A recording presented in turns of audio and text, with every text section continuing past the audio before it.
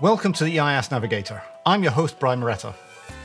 Nova have a venture building model that is unique in the SEIS and EIS fund market. Today, Andy Davidson talks about its origins, how it works in practice, and why he thinks it's a model that will be more popular in the future. If you enjoyed the podcast, don't forget you can subscribe through all good podcast services or following the link in the show notes. If you have any suggestions for future topics or guests, then you can email us at inquiries@harmanandco.com. Without any further ado, enjoy this episode. So I'm delighted to welcome back one of my favourite guests that we've had on the podcast, who is Andy Davidson, who's CEO at We Are Nova. Welcome back, Andy. Thanks, Brian. It's great to be back. I'm flattered that I'm one of your favourite guests. It's been too long. It has. We had you back on episode 10, which is almost 2.5 years ago. Really, that long? And the nature of the pandemic is that we don't get to see each other very much, unfortunately. This is true. Yeah. Well, hopefully, if it's 2.5 years, I'll probably have some really interesting and probably controversial opinion to offer. We like controversy on this podcast. We don't get enough of it, in my opinion. But we're going to start with something less controversial, which is in case anyone wasn't listening way back in when we had episode 10. Do you want to tell us a bit about yourself and how you became involved in EIS fund management? Yeah, sure. Yeah. So I guess I've been involved in EIS fund management kind of quite recently, really. I think we launched our fund in 2019, but I'm not from a kind of financial services or wealth management background. You know, when I actually used to do stuff that could be described as work for a living, I was a software engineer originally. And I kind of went from being a software engineer to being a software entrepreneur back kind of in the early noughties, really.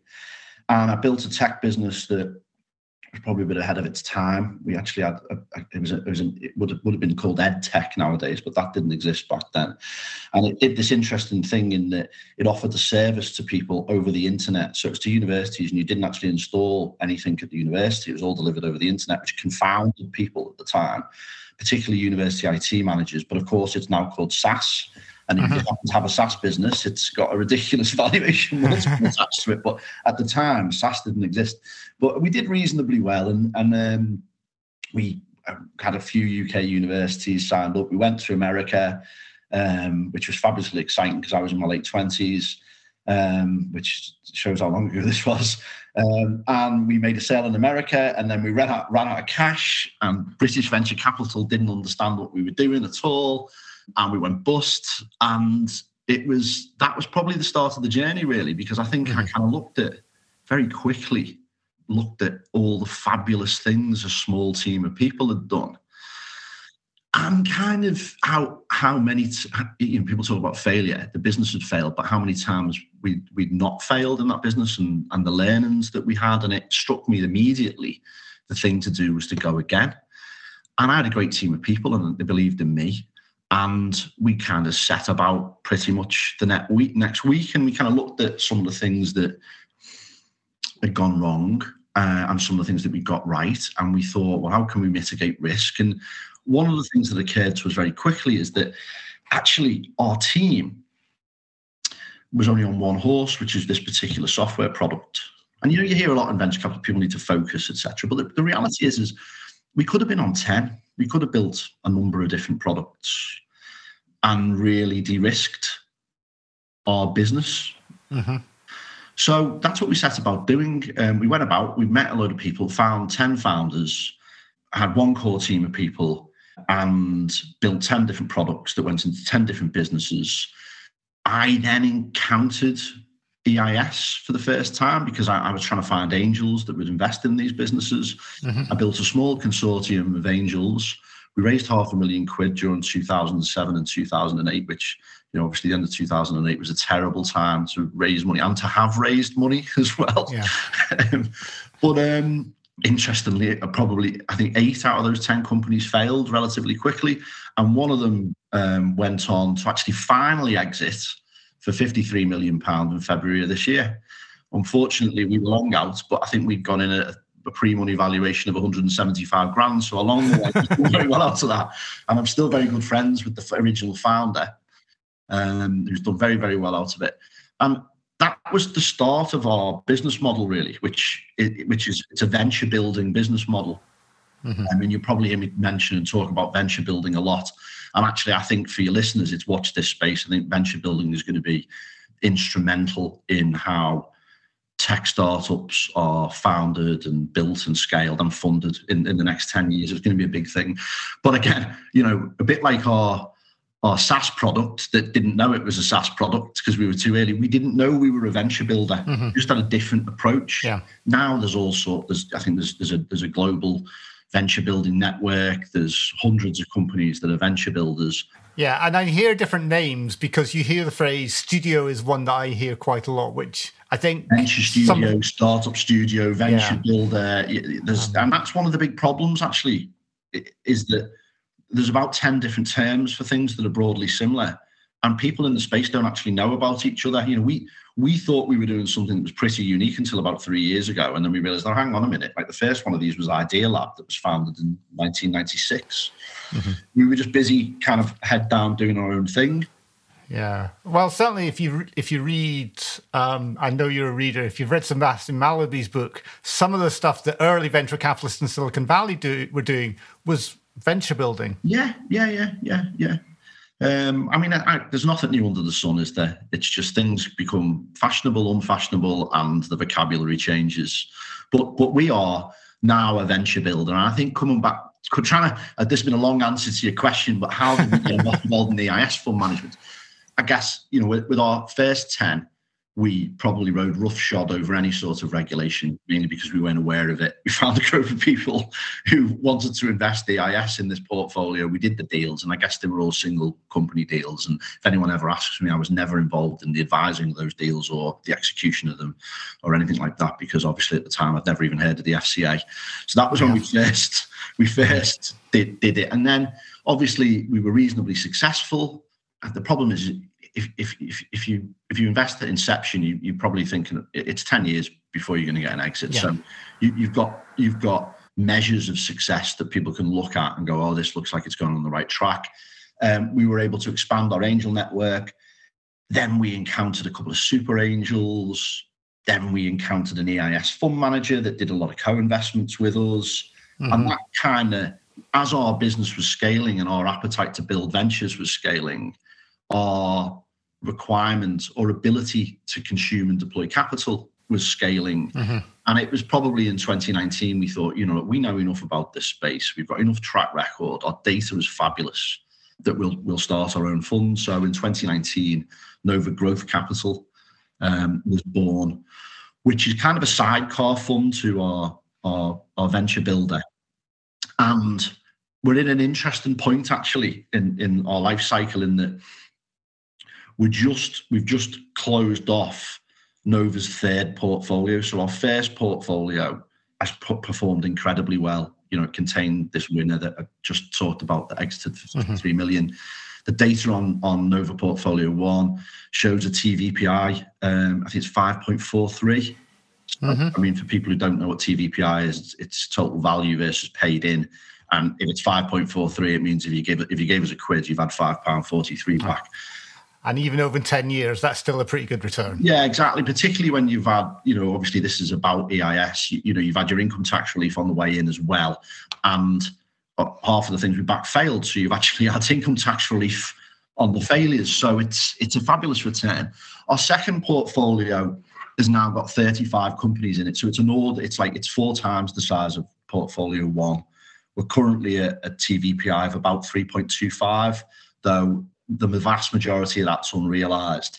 We think we'll realise the majority of it in the next 3 years. At the moment, we think our TVPI will be about 5. So again, it'll be fabulous. But it's a much bigger portfolio than portfolio 1. And we're just at the start of fundraising for Nova Portfolio 3. So we'll probably ideate with founders about 60 startups who will probably deploy a reasonable amount of capital. We're more than 100 grand, say, into 30. So we're going to raise £12 million in 3 closes over 3 years. It's likely to be EIS qualifying. And we'll build 30 30 ventures that our Nova Growth Capital's SEIS fund will then invest in, and then Nova Growth Capital's EIS fund will invest in. And we expect similar sort of performance, really. We think we'll get an EIS qualifying TVPI of 5 over probably a 7 to 8 year period. Yes. Although we probably should say something at this point along the lines of past performance is no guide to the future. Yeah, exactly. I know I've got a great one. I've got a fabulous one that we should say, because it's at the top of my website that the FCA make us put there. What is it? If you've listened to me now and you're interested and you come to my website, right at the top it says, "Don't invest unless you're prepared to lose all your money." I mean, what the actual fuck? Thank you, FCA. There you go. Let's make the first thing anybody reads is scary. Yeah, exactly. Yeah. But anyway, that's who we are and where we've come from and what we're doing next, I guess.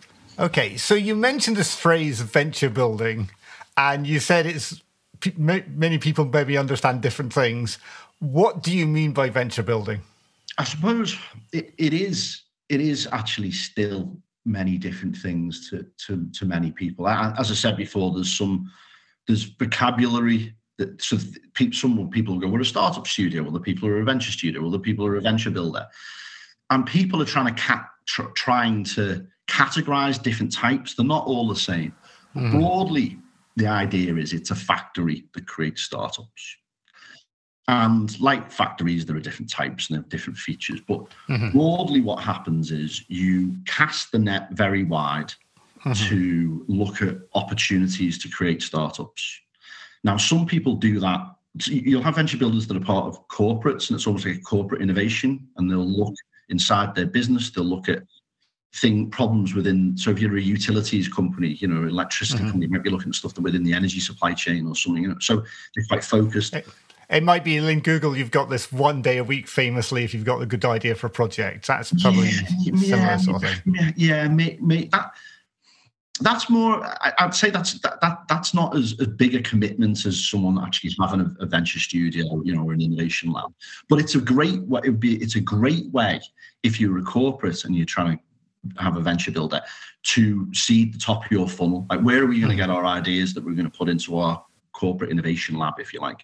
Well, let's give people Google time, half a day a week or whatever, and then once things look a certain way, we might accept them into our program. We're kind of a founder-focused venture builder, so we have a program where we find founders that we want to work with. And what is that program? We call it a venture readiness program. And is that like training or? Yeah, well, I'll come on to it in a minute, because I'll finish answering what eventually, because it's probably easier.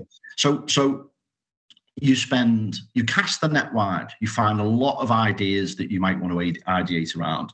You create a framework for deciding things that you're going to take forward, and you have a centralized team of people that you'd find in a startup. So, you'll have software engineers is the obvious example. We also have hardware engineers because we do some hardware technology, product management, lean thinking, marketing, all the back office stuff like finance, legal, and HR, all the things that you'd find in a startup. You have in a centralized team. And what you do is you deploy that team or subunits of that team again and again inside the set of ventures. And after a period of time, you end up with a business that, and it depends on your criteria, you're kind of prepared to spin out at the studio. So you might start off with a guy who's a doctor who you've encountered who's got a great idea in med tech, and you spend some time with them, you validate the idea, you build a prototype, you find some users, you launch a product, you might get a little bit of monetization, and you go, right, okay, that's something we can now spin out into its own business. And our venture builder owns a share of it, the founder does. You probably introduce, you introduce external capital at that point. So Nova Growth Capital's SEIS fund would invest. And you slowly decouple that startup away from the mothership. So, they might make their first hire, but they might still be consuming some resource from the mothership. But over time, you kind of, the two become separate things. And, it works. The data shows that it works. I think I shared a couple of papers with you by email earlier this week. Yeah. Because I know you're an expert on many things to do with EIS, but I thought if we're going to talk about this, we probably need a bit of a deep dive. But broadly, it's still early, in the scheme of things. As I said before, if you back a venture right at its inception, you really can't start, counting your chickens until you're 10 years in. So there's a lot of venture studios out there that aren't 10 years old, but broadly, they look to massively outperform any other mechanism of funding startups. So yeah, it's been around for a while. It's got many different names. We've been doing it since 2007. We've got a lot of experience. We've got great data, and I think it's a big deal, and it's going to become a bigger and bigger deal. Yeah, and it's interesting because within the sort of EIS fund space, you are unique. You are the only person at the moment who has an EIS fund that sort of invests in this area. So I think it's worthwhile digging into this a bit more and finding out a bit more about some of these mechanisms and how they work. Yeah. So you mentioned about casting your net wide, and if I think of a normal EIS fund manager, they are essentially looking, or even SIS fund manager, they're looking for existing companies. So quite often there's companies already marketing themselves, they've got this little network, whatever. Process you use, presumably that's different because you've got these folk who are at the ideation stage. We see a lot of that, and it's very rare that we get involved with businesses that are there. We are pre-seed, really, is where Nova interacts with the founder.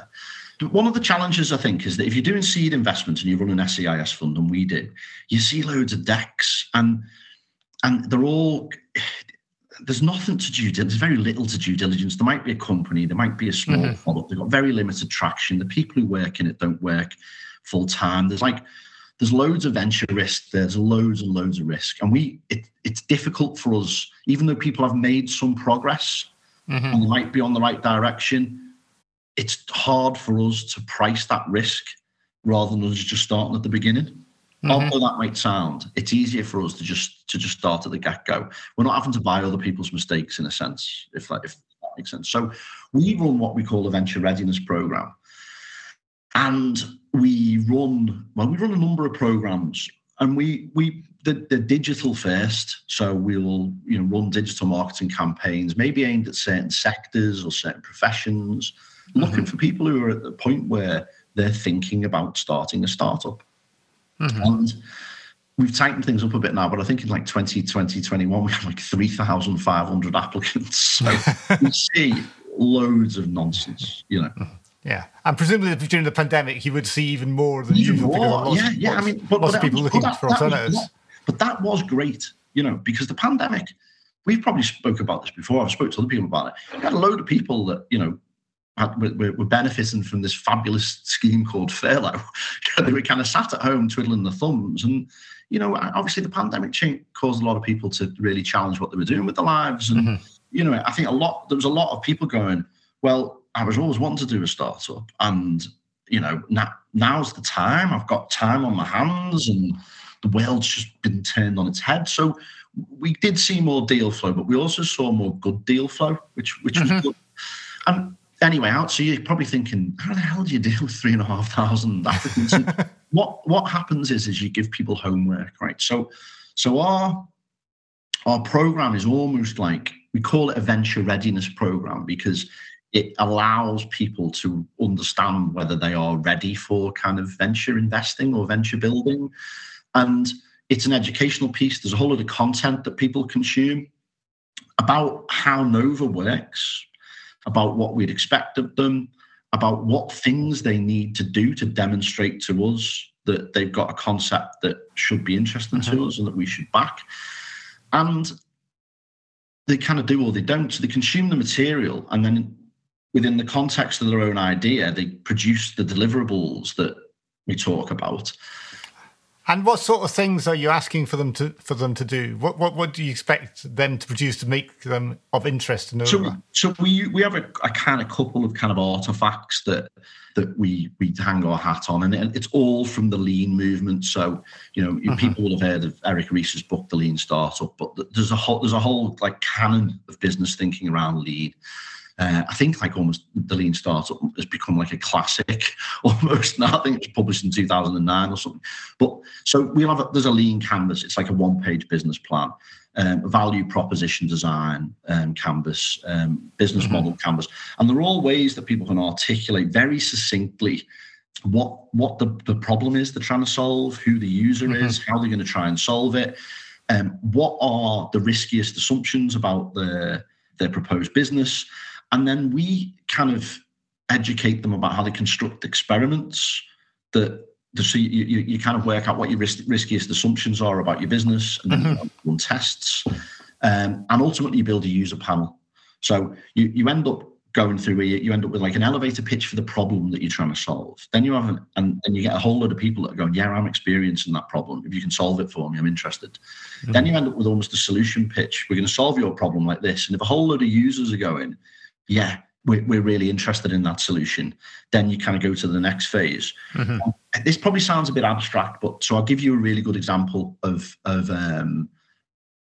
one that everyone should be familiar with. So most people will have heard of Dropbox, right? The file sharing platform, multi-decacorn. It came out of Y Combinator, which is not a venture builder, but it's an accelerator program. It's probably the most famous one in the world in Northern California. So they used an experiment called Fake It Till You Make It, which is a mechanism of working out whether there's user demand for your product. So what they did is, after they'd worked out that file sharing across multiple devices was a problem for people, they articulated what their solution was going to look like. So they articulated what Dropbox was going to look like. And they built a little video that showed how Dropbox was going to work. They built a web landing page, and then they ran a small marketing campaign, and they pretended the product existed, and they asked people to sign up for a free trial. So they probably spent about $5,000 on getting the video done, putting the landing page up, and running a small digital marketing campaign. And within a couple of days, they had 150,000 people who'd registered as want to trial. So at that point, we're armed with that data. You are immediately investable.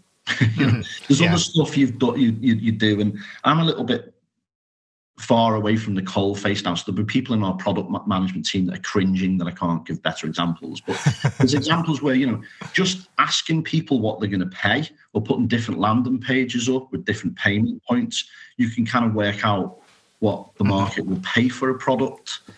Yeah, because it seems to me that's one of the key things, because when when I talk about people, particularly when it comes to product market fit, which is kind of I'm sure you're going to come to shortly. Yeah, getting that without people actually paying money, that's the key test. Yeah, I think. And this is it. You've got to.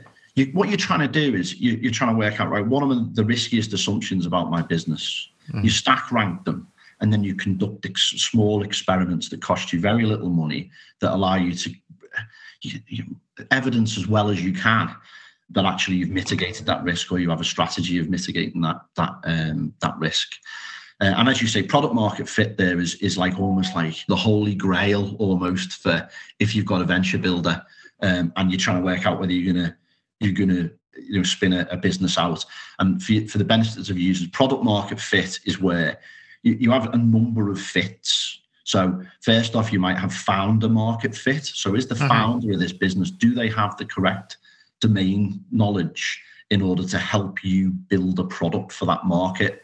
Then you'll have problem fit. Then you've got trying to work out whether you've got solution fit. So does the solution solve the problem for the market? When you've got product market fit, it's when you've turned your solution into a product and the market is pulling the product out of the business. So you've got so much demand from the market that you're struggling to keep up with supply. So I've got a great example of this in my portfolio at the moment. Really excited about this business. It's called Accurate. It's a health tech business.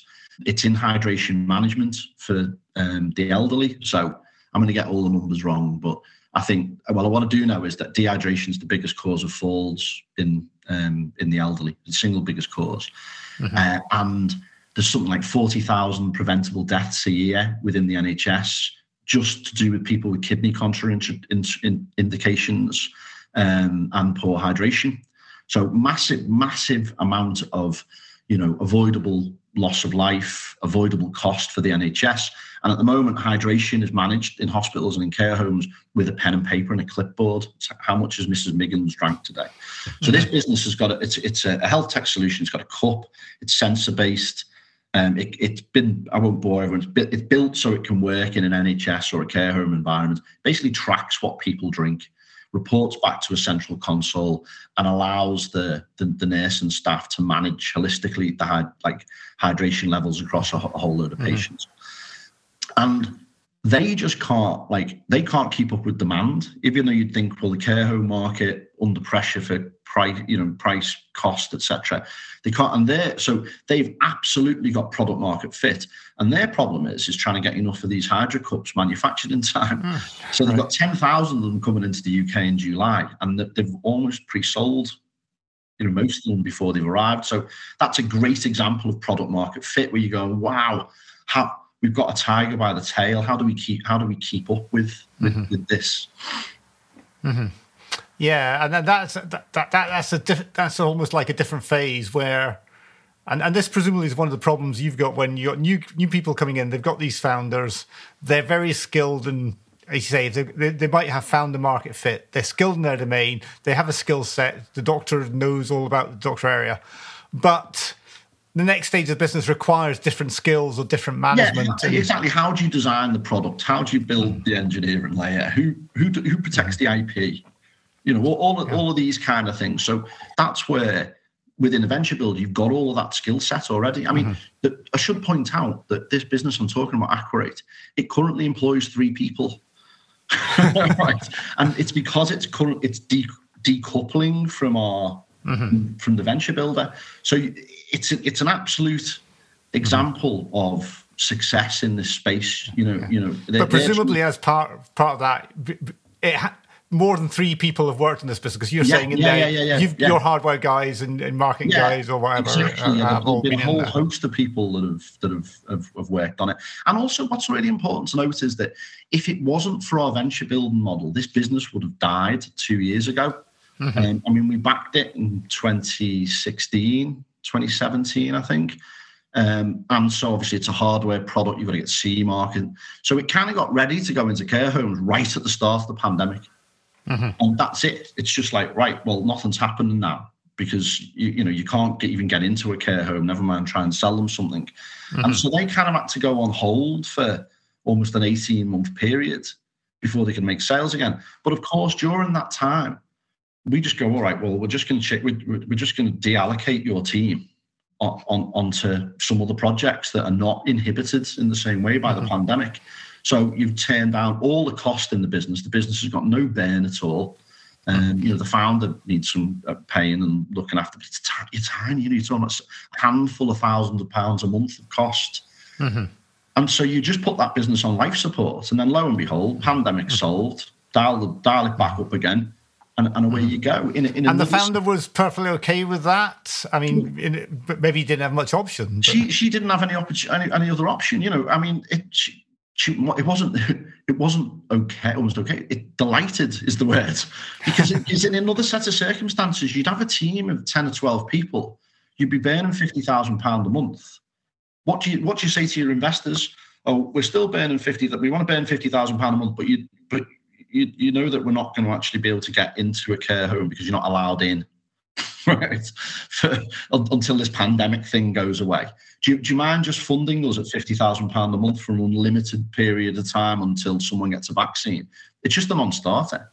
Yeah, but presumably, I mean, perhaps the slight counter argument to that is that was genuinely exceptional circumstances. And hopefully we're not about to see another, the next variant isn't about to shut us all down again or whatever. So in normal course of events, it's nice under those circumstances, but it's not. But it's actually really demonstrative of one of the things that you can do quite a lot. So I don't believe that startups can be accelerated. Some things take their own good time, And runways for startups are, well, they are not particularly variable. You've got a head count, you've got a group of people, they need paying every month. Your biggest cost is people. And, you might raise some money, have a 12-month runway, and okay, something happens and you tweak your cost base, you're not going to get your 12-month runway down to less than 9 months. You know, and the beauty of our business model is that you can have a business that hits a wall from a fit perspective. Like, they've not got solution fit right. They're just not. They got their problem right. They built a user panel. They've got some product, but they're just not getting the traction that they need. And we don't want to back it again based on the data. But the founder is still very engaged, and you can kind of go, well, look, I'll tell you what, right? You've got a certain amount of assets here that you can make progress with. You've got some product. And armed with certain bits of evidence, we will reallocate resource back to you again. So go off and make it happen.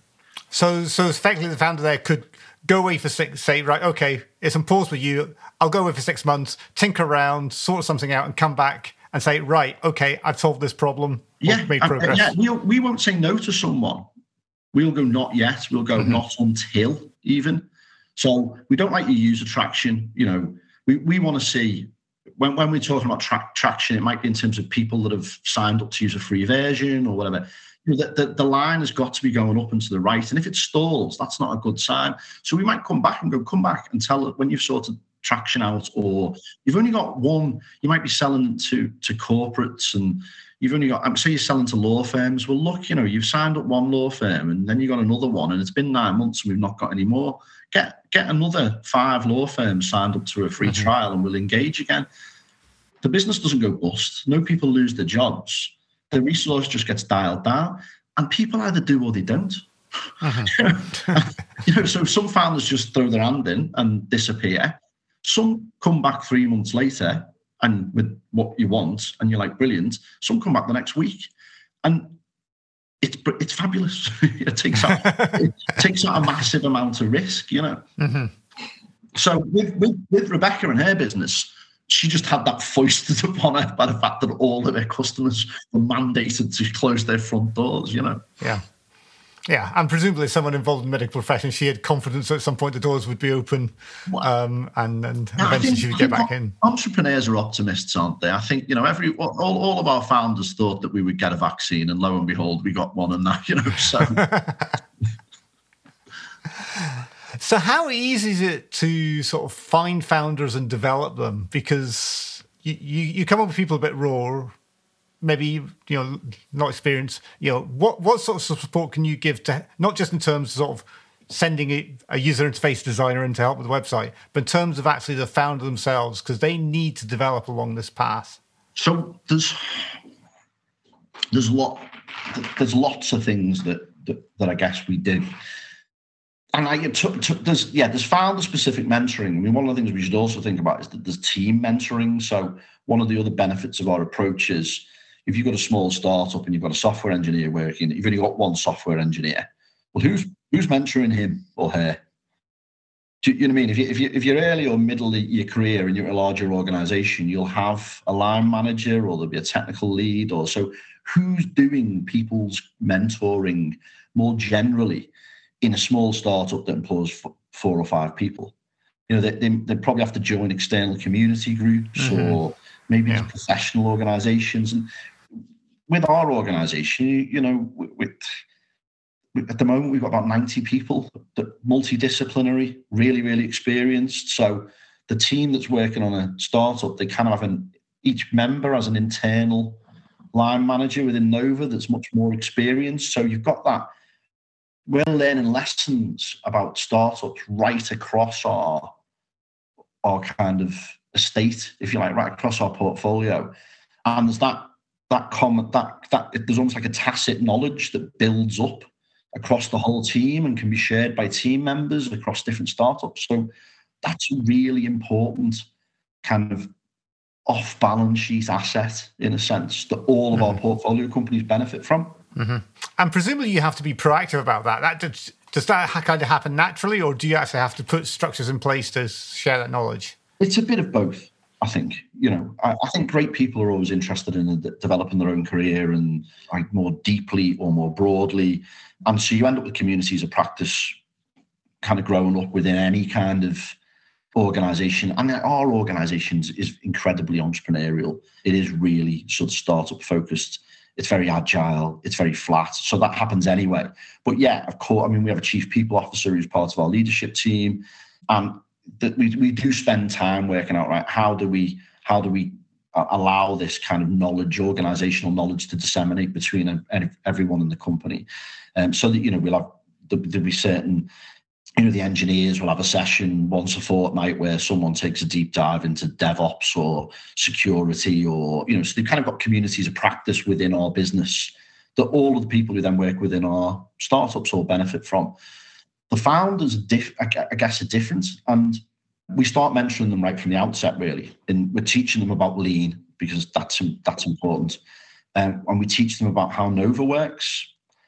And one of the things we're doing, two things: we're educating founders and we're mentoring them, but it's also part of our selection process.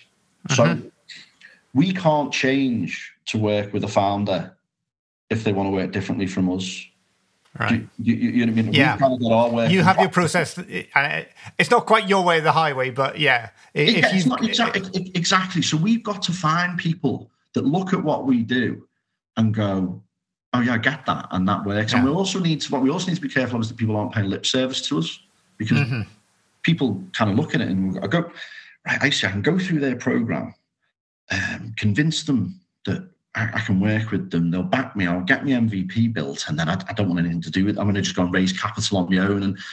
And life's never that simple, and that never works. So we've got to be careful of that as well. And obviously, great entrepreneurs are great salespeople, but we need to find founders that look at what we're doing and see real value in that, and see how it complements them. Yeah. And if we find the right founders, it really is a match made in heaven. And if we don't, it's a disaster, a complete disaster. Yeah. It just and presumably then, I know a lot of fund managers talk about looking for founders who are going to listen. They might not agree necessarily with what the fund manager says, but they're at least going to listen. And your process probably filters that out kind of automatically. Yeah, it does. There's a lot of stage gates for getting rid of people that could well be fabulous founders, but are not going to work in the way that we work. And so we want people who listen. We want people, the whole kind of that strong opinions loosely held. People who are kind of going to look at the data and go, "Yeah, all right, yesterday I was absolutely fanatical about doing this, but I've just looked at the numbers and you're right, yeah, it doesn't work, so let's just move." So it's getting people who are aligned values-wise with us as well. We have a weekly town hall meeting it's with our staff members, and I get asked questions, and we always talk about the quality of founders that we can attract into our program, because that ultimately is what that's what drives success. There are other factors, but the founder's really, really important. And someone said to me, well, it's the way that our business structured, and the amount of equity we take, and the amount of rigor we go through. Are we going to attract the best founders in the world? Someone said to me, it's like if we were a football team, would we attract Lionel Messi? And I said, my view on this, it was almost a bit like, well, what game are we playing? Because the assumption is that we're playing football and Lionel Messi is the best footballer in the world. But actually, we might be playing rugby league, and I'm not sure how well Lionel Messi might fare in rugby league. I don't know, he might be fabulous rugby league. But it's like, think about the game we're playing. Like, there's this kind of archetype of the rock star hero founder. Yeah. And yeah, they do build decacorns. But let's forget about that. Let's use unicorn. I mean, there's a reason why people use the word unicorn. It's a mythical feature, right? Yes. So yeah, you get these individuals, but they are few and far between. And our business, we're very simple people, really, and we like data. So, I know you like data, so you'll probably be familiar with this, but 80% of UK tech startups exit, trade sale, or to PE for less than 50 million quid, right? So maybe our friends in Northern California have got totally different aspirations, but for one reason or another, I don't know what it is, but in the UK, if you found a tech company and you are lucky enough to exit, 8 out of 10 will exit at less than £50 million. Mm-hmm. So that's the pond we're fishing in. We kind of know that, well, if we come in at inception with a founder, maths-wise, we're probably buying in at a £600,000 post-money valuation. If we exit for £30 million, then we've had a 50 times return on money, right? Yeah. Which we're pleased with. So they're the types of ventures we're trying to build. We're trying to build mm-hmm. ones that we know we can exit within our environment. We don't want to have to change that environment. So that's what we're doing. So the rock star superhero founder who wants to do everything his own way and runs through walls and all that, they'd probably hate our business model. They probably go, you're going to stop me from selling this for £1 billion. And we're like, well, sorry about that. This is just sort of how we work. So, mm-hmm.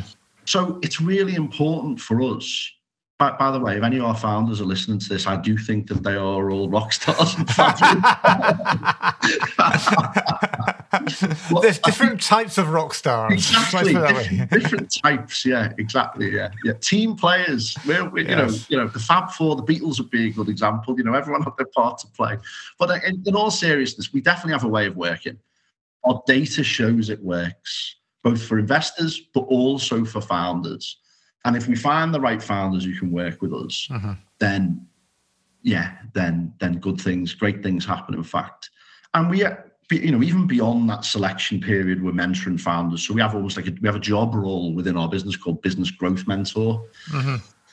Sometimes they're Nova employees, sometimes they're external people who we know and like, who had previous exits. And I suppose the analog in the old world of venture capital, or the bigger world of venture capital, would almost be kind of a non-exec director that had a particular skill set. But I don't think it's at this stage where lots of things fail. People don't really want to be directors of businesses, and nor should they. So you can kind of bring in the same caliber of people, and you use them to advise the founder, and that yields fabulous results. I think Britain's always had this problem where if you're a director and you've got a bankruptcy on your sort of CV, it's seen as a big blot in the copybook. And it's got better, but it's still not quite gone. No, it hasn't. And I mean, tell you what, it's a problem. I mean, we've got, I've been a director of over 100 companies. Mm-hmm. And not so much many of our corporate, not one of our portfolio companies now, we use a corporate directorship model, but there was a point in time where I had 40 active directorships.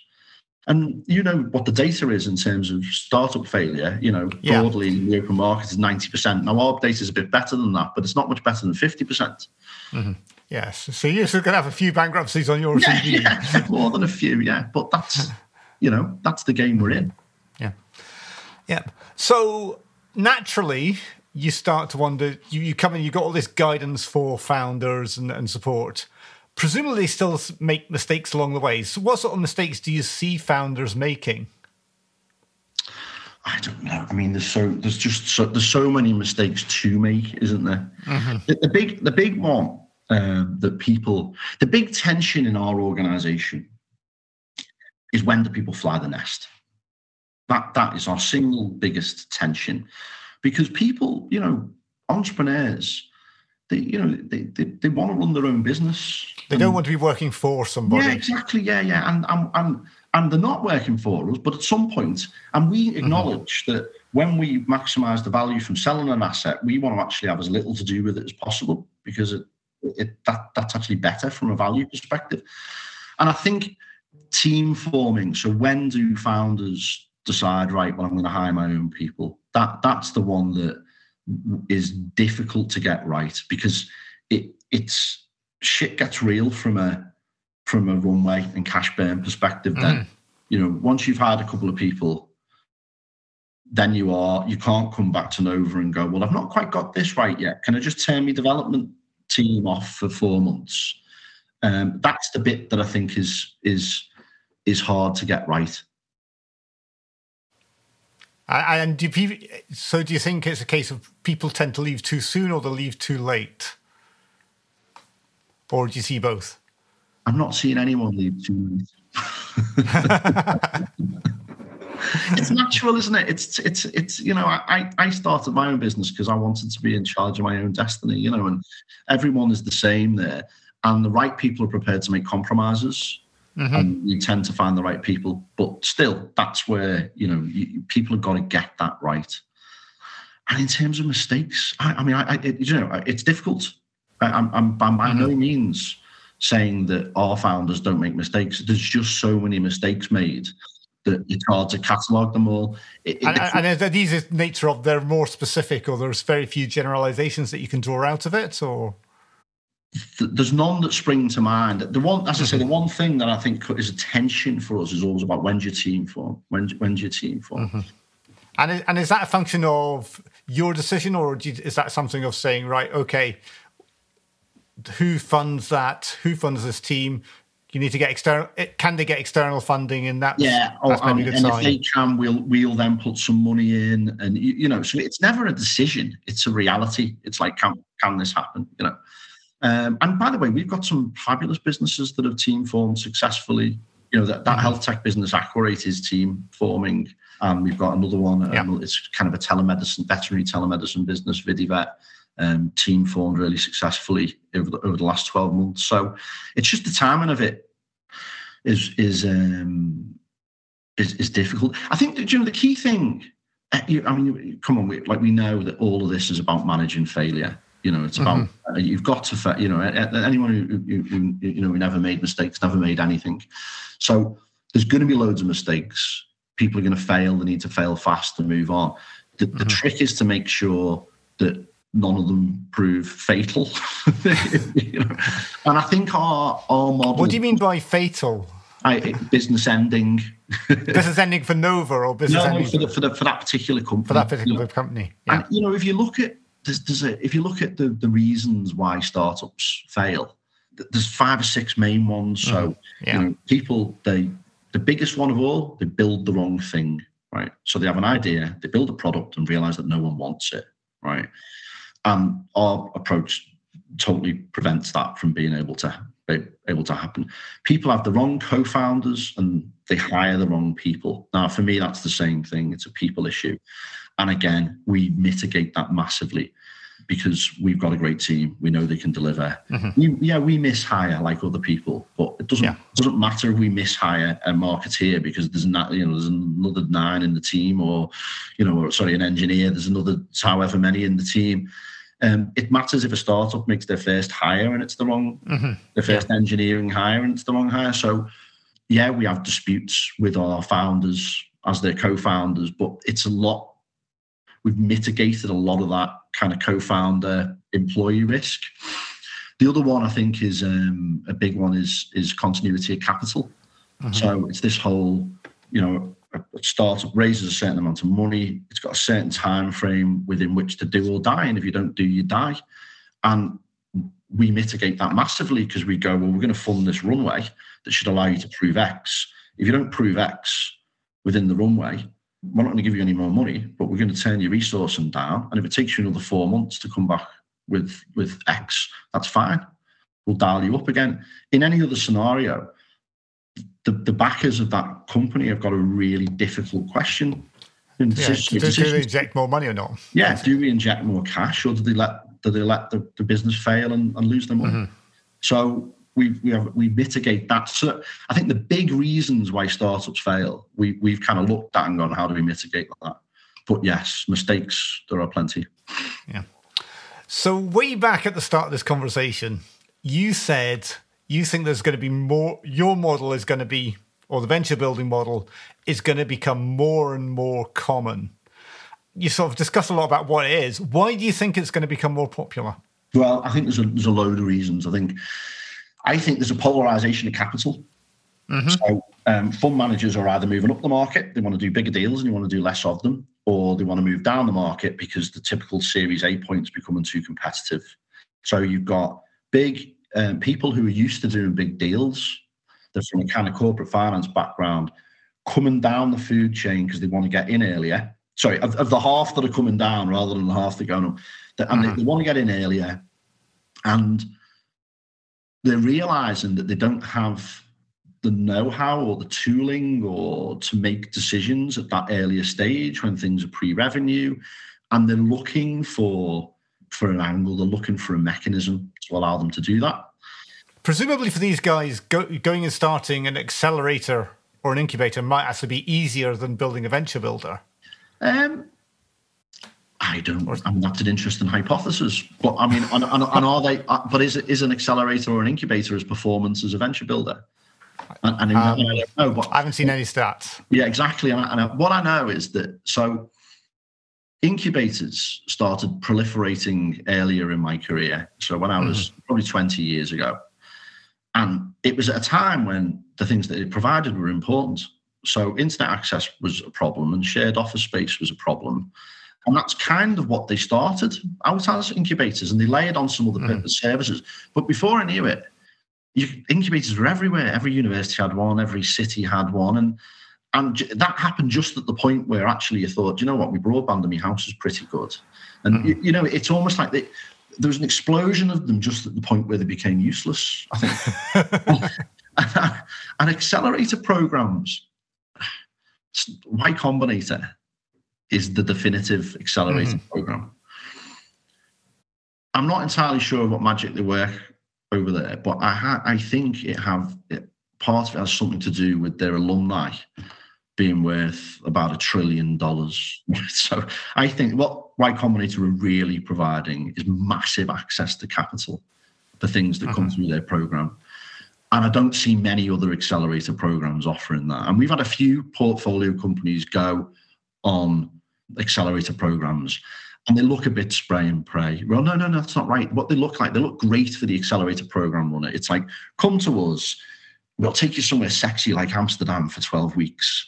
You've only got to give us 9% of your business. And in week 12, we're going to have a demo day, and we're going to put you in front of a load of investors. And what they tend to do when they're in their marketing is go, well, we've raised, 500 million for our portfolio. Or people who've been through our program, and they tell you we've had 2,000 people through our program over the last 4 years. What they don't tell you is the spread of capital amongst that. And you ask them and they never tell you. And it's a numbers game for accelerator providers. They take people through like a nice snazzy program. You pick up loads and loads of 8 and 9 and 10% from things. They stick people in front of a group of investors, and their job is done. And 99% of the things that go through their program never get invested in. And the ones that do, well, they own 8, 9, or 10% of. And I don't think it's probably all sorts of people are going to hate me for saying this, but I don't think they're transformational for the sector, really.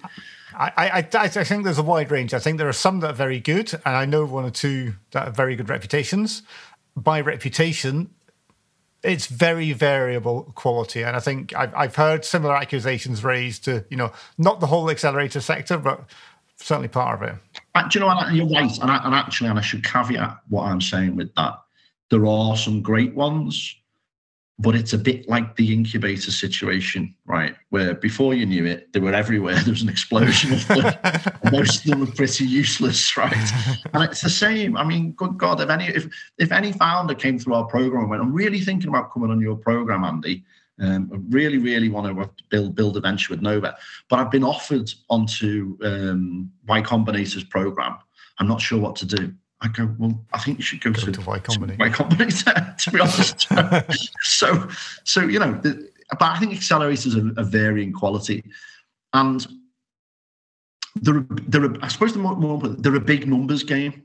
I think you need like an awful lot through in order for some winners, for you to be exposed to some winners. That doesn't work for early stage venture capital. You need to, you've got some money that you're going to deploy. It's too broad.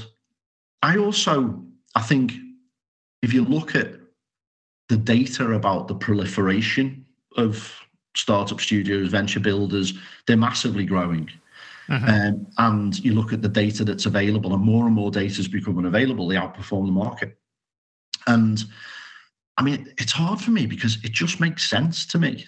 We started doing this 15 years ago because it made sense. And then I suppose the last thing is kind of noises that I'm hearing in the market, of people going, oh yeah, we're thinking about building a venture builder, and so we're definitely going to see more of them. I think we're going to see more like places that don't have venture builders that I just can't believe, like universities. They're IP rich, they're terrible at spinning out IP. Or in the main, they are. There's obviously some really good ones on it, and they should be perfect for it. They're well resourced. And the problem that they have is from turning IP into business that utilizes that IP. And that's just perfect for the venture building space. So I think we'll see more of it there as well. Yeah, there's obviously a few EIS fund managers who kind of operate in that spin-out space. And it's kind of interesting chatting to some of them about the things that they do. And sometimes they're the ones that they've go in and say, okay, day one, we need to bring some commercial knowledge. We need to change this company in some way because you've got this academic who's great and got this other expertise, but... He's a fabulous chief scientific officer or a fabulous chief medical officer or a fabulous chief research officer, but that's where it ends. So what I'd like to do now is move on to our favourite questions. So some of these I think we asked you before. Yes. So we'll see if your thoughts have changed over the last 2.5 years. Probably not. So what's the most recent publicly announced investment you made and why did you make it? So we don't do a lot of publicity around our investments. Or not that I'm aware. Our marketing team might kick me now. They might be going, Andy, we do all sorts of stuff. Anyway, I don't make a big song and dance about them. We made a series of investments. I think we followed on in 13 of our portfolio companies in Q4 of last year. Yeah. Your fund tends, I think, closes and you do several tranches. Yeah, we'll deploy 4 times a year. Yeah, and we'll have open deals. Our model's different. We've got open deals with companies. We'll deploy into them. So we did 13 in Q4 last year, and I think 2 of the ones that I'm excited about. I'm excited about them all, obviously, and I hate trying to pick winners as well because you're so early. But the ones that I like are that probably the 2, and I've been able to refer to them anecdotally because I'm close to them at the moment, is Activate and Vidivet. So I think they're definitely going places. Okay, well, hopefully they do. Yeah. Tell us about a time you failed and what you learned from it. There's been loads of times that we failed, and there's been loads and loads of learnings. And I think just come back to what we started out talking about. I talked about the first startup I was involved in, and we failed, and then just within a week we were like, actually, that was a fabulous experience, and we learned so much. And we kind of went again.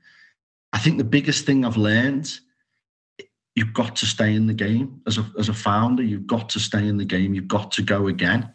And we try and help people find that mindset as well. So the problem with businesses is they are cash flow dependent. When the cash runs out, the business fails. But you might have had 99% of things going tremendously well, if that makes sense, but you just haven't managed to sort your cash flow out. No, that's terminal. And there's not many other things that are. I mean, you'll have a competitor entrant, or you realize you've infringed someone's IP, but even in any of those situations, if you look back retrospectively, you'll go, that bit was great there. And you just need to pivot. People talk about pivoting in startups quite a lot. I think people don't do it unless they're at the point of failure. So I think the thing I've learned is that when things get really tough and people are tempted to throw the hand in, it's like, don't. Like, let the wheels fall off, but be prepared to pick up some of the bits and put the wheels back on and go again.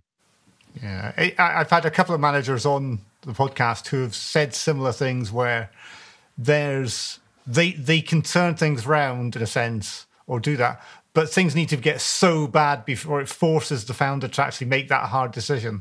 Yeah, and also, it's awful as well, actually. And it's happened recently with one of our founders, and you kind of you can't gift someone that experience. Do you know what I mean? They've got to it's got to happen. And then you phone them up a week later and go, how are you feeling? And they're like, well, it's a bit shit, but it's not it's not as bad as I thought it was going to be, actually. And you're like, right, well, what are you doing next? What are we doing now? Oh, right, are we doing something? And I'm like, well, why would we not? What's stopping us? You've still got a half decent product. And I think that's the biggest thing I've learned. And I think sometimes people sit there and they go, oh no, that was so wasteful. There was so much that was good about that and it's gone wrong. Well, the only thing that's wasteful is if you choose not to do something with that, choose not to do something with that experience, really. So I think that's the biggest thing that I've learned. You've got to stay in the game and you've got to go again. So the EIS and VCT industry that we're working is great in many ways. Last time, I think we had a long conversation about trying to put it to rights. What's in your mind at the moment about how you'd like to change it? Oh, how long have you got? I think. I mean, you're right. We spoke about this before. And I think, you already know I am a disruptor. That's my natural personality type. Yeah. I'm great in the room when you want to throw everything up in the air. I'm great in the room when you're trying to pull the pieces back together and go, right, we're going to go in that direction. But don't have me around while people are executing on that. So, I look at our industry and this is not casting aspersions at anyone who's in it. It's just the shape of where we are.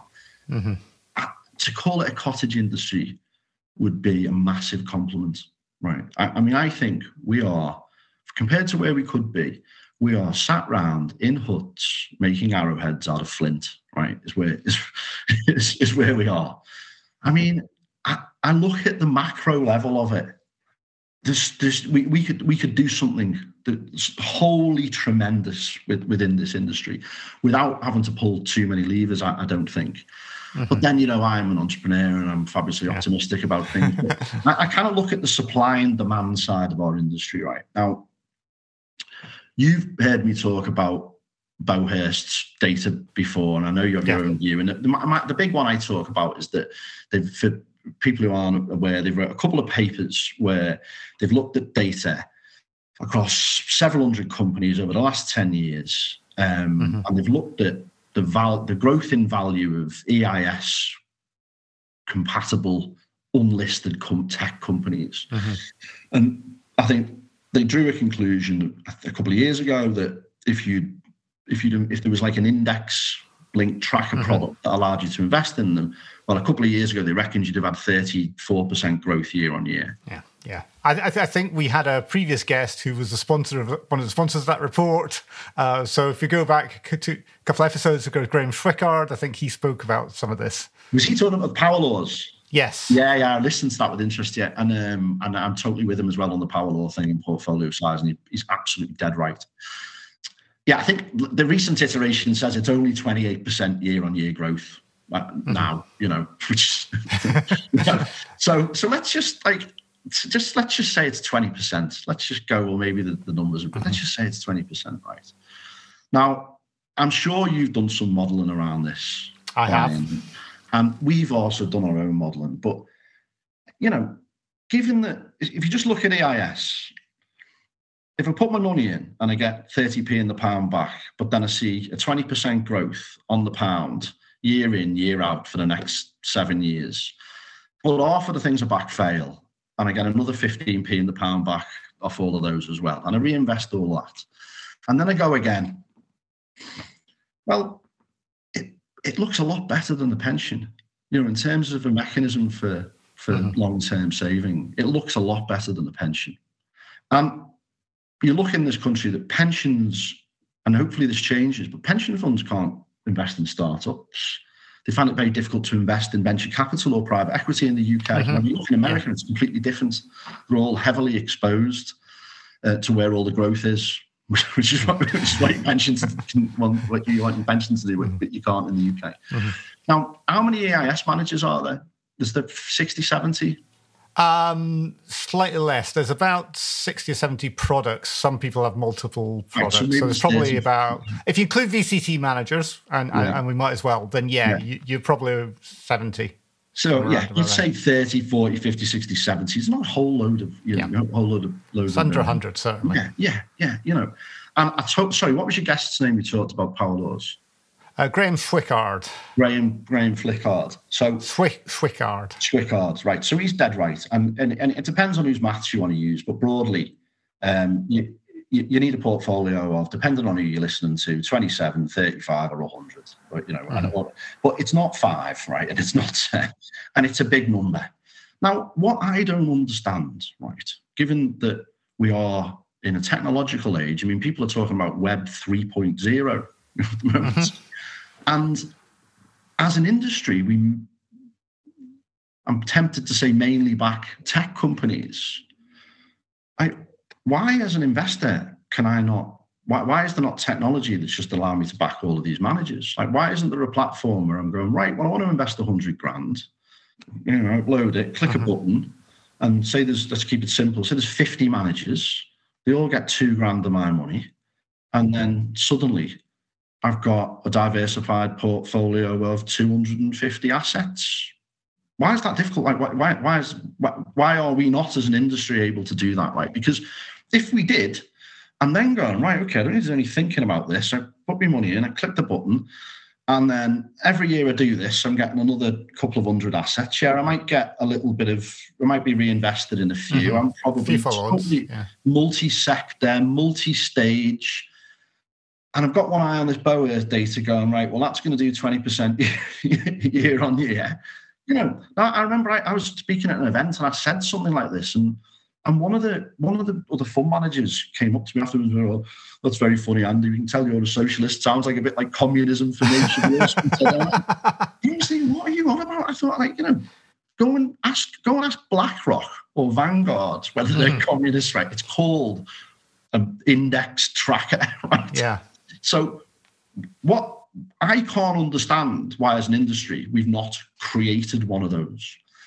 That's on. Well, we did have Cuba, and yeah, we did actually. Yeah, and obviously Cuba failed, and it's not clear whether that was, to what extent that was because of the model, whether people were failing to buy into model, whether they failed to execute it properly, or whether there were fees. So it might not be that people disliked this idea. It might be another factor that led to fail. One implementation of it, and I think a whole load of people. And the thing is, it's proprietary, isn't it? Because obviously Cuba was a private company, but a whole load of people could pick over the bones of that, and I think it'd be really interesting. But I don't understand why. I mean, we've got a trade body, we've got the Enterprise Investment Scheme Association. I mean, that's a good starting point. We should just build one there. You're right. I think fees, fee transparency, duplication of fees could well be an issue. I'm not saying there aren't problems. But, look, this. I'm a big picture type person. I'm trying to find other people to help me solve the problems. But that should be aspirational for our industry on the supply side. Coming back to the reasons maybe why Cuba failed, I think demand is a big problem. Demand side is a massive problem. Yeah. And talking through some of the numbers around that, because I like numbers. I think at its height we've had $2 billion invested in EIS in any given year in the UK, and I think in the last year it was 1.6 million. But the average check size seems about the same. It's about £40,000, and 40,000 high net worths invested that 40 grand, which gives us the 1.6 billion.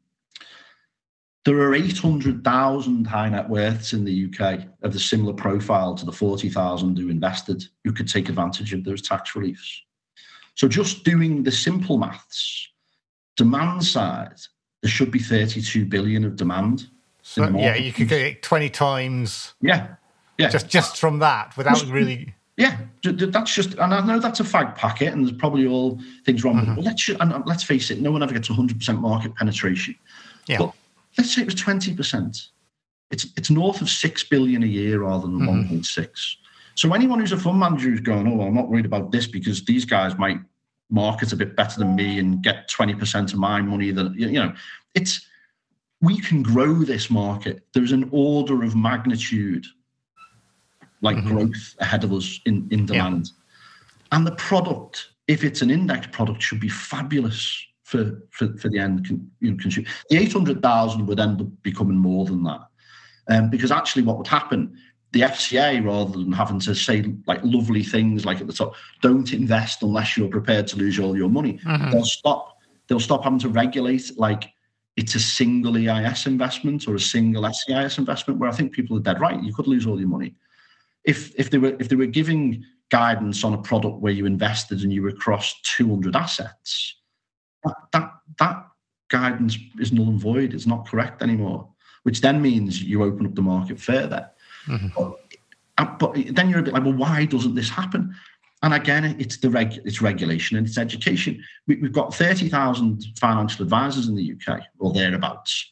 Only 3,000 of them even talk to their clients about EIS. I've heard lower figures. People think there's only about 1,000 who write meaningful business. Yeah, who write business. And I'm sure, as I say, I was a software engineer. I came to this industry quite late, but I didn't understand about panels and umbrella organizations and compliance. And if I was going into wealth manager and they didn't talk to me about EIS because they couldn't get professional indemnity insurance to sell it, and I was right in the income category where I had the right to bet, I'd be horrified. I'd be like, "There's nothing independent about you, and you're not, you're not giving me the best advice."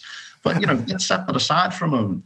The point is that we've got, as you're saying, I think 3,000 talk about it. It's only 1,000. It's like 3% of the market who are talking to their customers about this. And we've got to change that. And I think that comes back to the regulator again. I think it's difficult. They make it difficult for people to recommend it. They make the insurance difficult, etc. But I think there's a degree of chicken and egg here, because at the moment, lots of advisors are reluctant to recommend it because they actually don't recommend it. So they know it takes a bit more work than other areas. They say to themselves, well, actually, I'm only going to do it to these 2 or 3 of my clients. To do all that effort and they're probably the most valuable clients, admittedly, but to go to that effort just seems a bit disproportionate.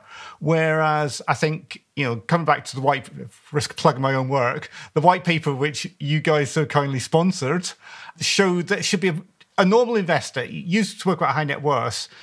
People need cash to invest, but at the same time, even people think it's a high risk product, so it's only high risk investors who can put into it, and it's not. It's diversified, so you can put it in. A normal person should have some of it in their portfolio. There's people who work for me, right? It's people who work in Nova who are going, and they might earn like 50 grand a year. They're a software engineer, how can I put some of my money in the co-founder EIS fund? I really, I'm paying 15 grand in income tax. I quite like to get 50p in the pound back, and I love some of the companies in the portfolio. And the answer, and I'd love to be able to put £100 a month in, out my wages. And the answer is, well, I'm really sorry, Lisa, you can't. I work here. Yeah, I know, but unfortunately, you don't hit the eligibility criteria. Yeah, and this, you mentioned there something, and I'm going to put this out there. There is one manager I've seen who's got a regular savings scheme for their VCT. Well, that's it. You'll know, Brian, we tried to introduce a regular savings scheme for our EIS product, and actually we've got one investor that does this. They invest, I think it's £1,000 a month with us, and they have done for 2 years. And I think he's actually involved in your organisation. But because we thought the same. We were like, hang on a minute, surely there's a target audience of people who've maxed out their pension. And they want to put something somewhere on a monthly basis. They're in the right tax profile. It should be a no-brainer. But it's just difficult to affect that sort of change. And I look at it like really at a macro level. The industry we've got, there is definitely like an opportunity to scale 10%. Sorry, not 10%, tenfold, a 10x scale, probably a 20x scale. And we've got all the parts for like a long-term savings instrument. We've got an aging population. We're going to have financial problems to do with an aging population saving for its future. There's pension fund caps, and there's another fabulous long-term savings kind of scheme that's available for the nation here that would also supercharge the UK's tech industry by an order of, factor of 20. And do you know anyone at the Treasury or at Bees? Because if I don't mind sitting down and talking. I can tell them exactly how to do it. But unfortunately, it's someone at that level that by one way or another, and sometimes you feel like it's more by accident than design. We've got all of these fabulous components that we could create this amazing thing from, but just because it's not joined up, it's not happening. Yeah.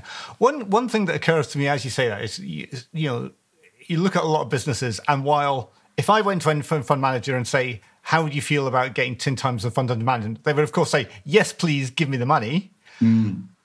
I think that is a genuine issue for a lot of fund managers, in that if you said, right, you're going to get 10 times the inflows, particularly the medium or large ones, they suddenly have to find 10 times the deal flow. Yeah. I mean, let's face it, this is not an overnight change, is it? Yeah. Look, this is a 10-year program to have a 2 no, maybe 10. Yeah, let's say 10 years. But it's an incremental change, isn't it? But if you look at what's happened over the last 10 years, have we rattled around between 1.6 billion and 2 billion? Yeah, exactly. So there's not been any material growth in the market, and in fact, maybe it's dipped a little bit, and people might blame that on Brexit and COVID. But it's cyclical factors. But there's all part of reasons. It's not gone up and to the right with any degree that would be acceptable to one of the fund managers who back the business in their portfolio. Yeah. People would take time to be able to deploy those levels of capital, but they'd have the time. Yeah. Okay. As you say, overnight change is very unlikely. Yeah, exactly. Yeah. But we should have this. It should be, who owns the vision for the industry? Who owns the vision? And is there a 10-year vision? And should the 10-year vision be that actually everyone in the UK who can benefit from this tax scheme knows about it, is advised about it, is able to invest in an easy manner, distributed across multiple fund managers, building a massively diversified portfolio? Is that a vision statement for the future for the industry? And if so, who owns it? And then who's then going to do the lobbying of various groups? Because it is probably the Treasury and it's probably just the FCA actually. Well, maybe we've been through a phase where I think the last 2 or 3 years, the main priorities of the trade bodies have been, we've had the sunset clause. Yeah, the sunset, getting that removed. Yeah, and the focus was on let's get that removed. And bar dotting the I's across the T's, they've still got to get legislation. Touch words. Very keen to point out that there's still more work to be done there. So by the way, I'm not saying that they're doing a bad job. I think they've done a good job, and that was really important. Yeah, but maybe now they can move on to sort of saying, well, okay, something like this is right. I know ESA have done their Ready, Steady, Grow shows, which is a start. And hopefully maybe there'll be more of this. Yeah. So I know you're as avid a reader as I am. So are there any books out there that you like and really recommend? Do you know what? I've fell out of love with consumer whole books lately. Okay. If I'm honest, I think it's like my phone addiction. I think we're just getting used to consuming snippets of content and reading blogs and stuff. But a book that I really like and would recommend, The Grapes of Wrath by John Steinbeck. It's a fabulous book. Yeah. Long time full of hardship, but also progress, learning, moving forward. So it's that's a fabulous book. Timeless. I suspect you possibly meant a business book. I'm open to any suggestion. Any book, yeah. But I reckon everyone should read The Grapes of Wrath. I think it's good. As I say, I read a lot of blog posters, but I think if people want to understand, I've probably used a lot of vocabulary that's not venture capital investing centric today. Probably talked a lot about what happens within startups and venture building, and the lean movement has probably come up again and again. I think anyone who wants to really understand venture building, and I think what's really going on in between inception and Series A in businesses, you need to understand lean. And I think anything, well, Eric Ries's book, The Lean Startup, is almost like the classic, but he's predated by, I think, a mentor of his, Steve Blanc, who wrote 4 Steps to the Epiphany, really heavy going. But there's a canon of reading, and I'd recommend people read anything from Ash Moyer, who wrote Running Lean and Scaling Lean. And also there's a company called Strategizer that's got a guy called Alex Osterwalder, who invented the business model canvas that Eric Ashmoyer then plagiarized into his canvas. But anything from Alex Osterwalder and Strategizer is really, really good as well. There's probably 4 or 5 books that you read them and you'll get it. Yeah. I think I've read one of them so far, so yeah, there'll be more in there, I'm sure. So finally, what do you wish you knew when you started with Nova that you know now? I don't think I realised that what we were actually, in many ways, doing, part of what we were doing is trying to change how a whole industry perceives how an asset class should be built and managed. Like we've found ourselves doing something that is very different to what's normally going on in startup in the UK. The whole venture building approach is different. And then consequently, our investment fund, Nova Growth Capital, has got a very different story to tell. And it feels like we're doing a lot of re-educating. And I think we didn't know that we were going to be doing that. And I don't think we realised how resilient that we were going to have to be ourselves and our team to go on that journey. Yeah, no, I've got a bit of sympathy. That's I one of my pet hobby horses is trying to change the industry perspective on tax breaks versus investment, and I want investment led rather than tax led approach. And the industry is set in it, although it's not a big industry, it is set in its ways in a lot of ways, I think. Yeah, it absolutely is. But I think it's all like. Well, do you know what? I would say probably 20 years ago, it was full of white middle-aged guys, but they're all 20 years older now.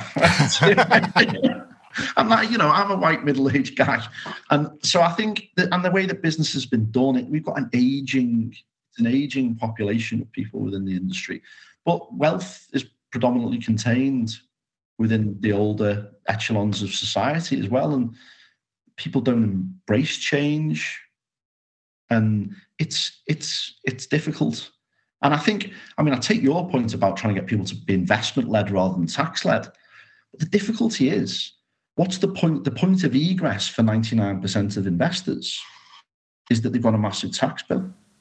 That's where the conversation starts. They sat down with their advisor going, Christ, have you seen my tax bill? What can I do about this? Well, sometimes what I say to advisors is that for the compliance perspective, here's the investment stuff. This is what underpins a sound compliance approach. Yeah. And then when you got the actual customer, the tax breaks the initial selling point that you might start on, and saying, oh, and by the way, it improves your portfolio diversification too. Yeah, exactly. Neat, eh?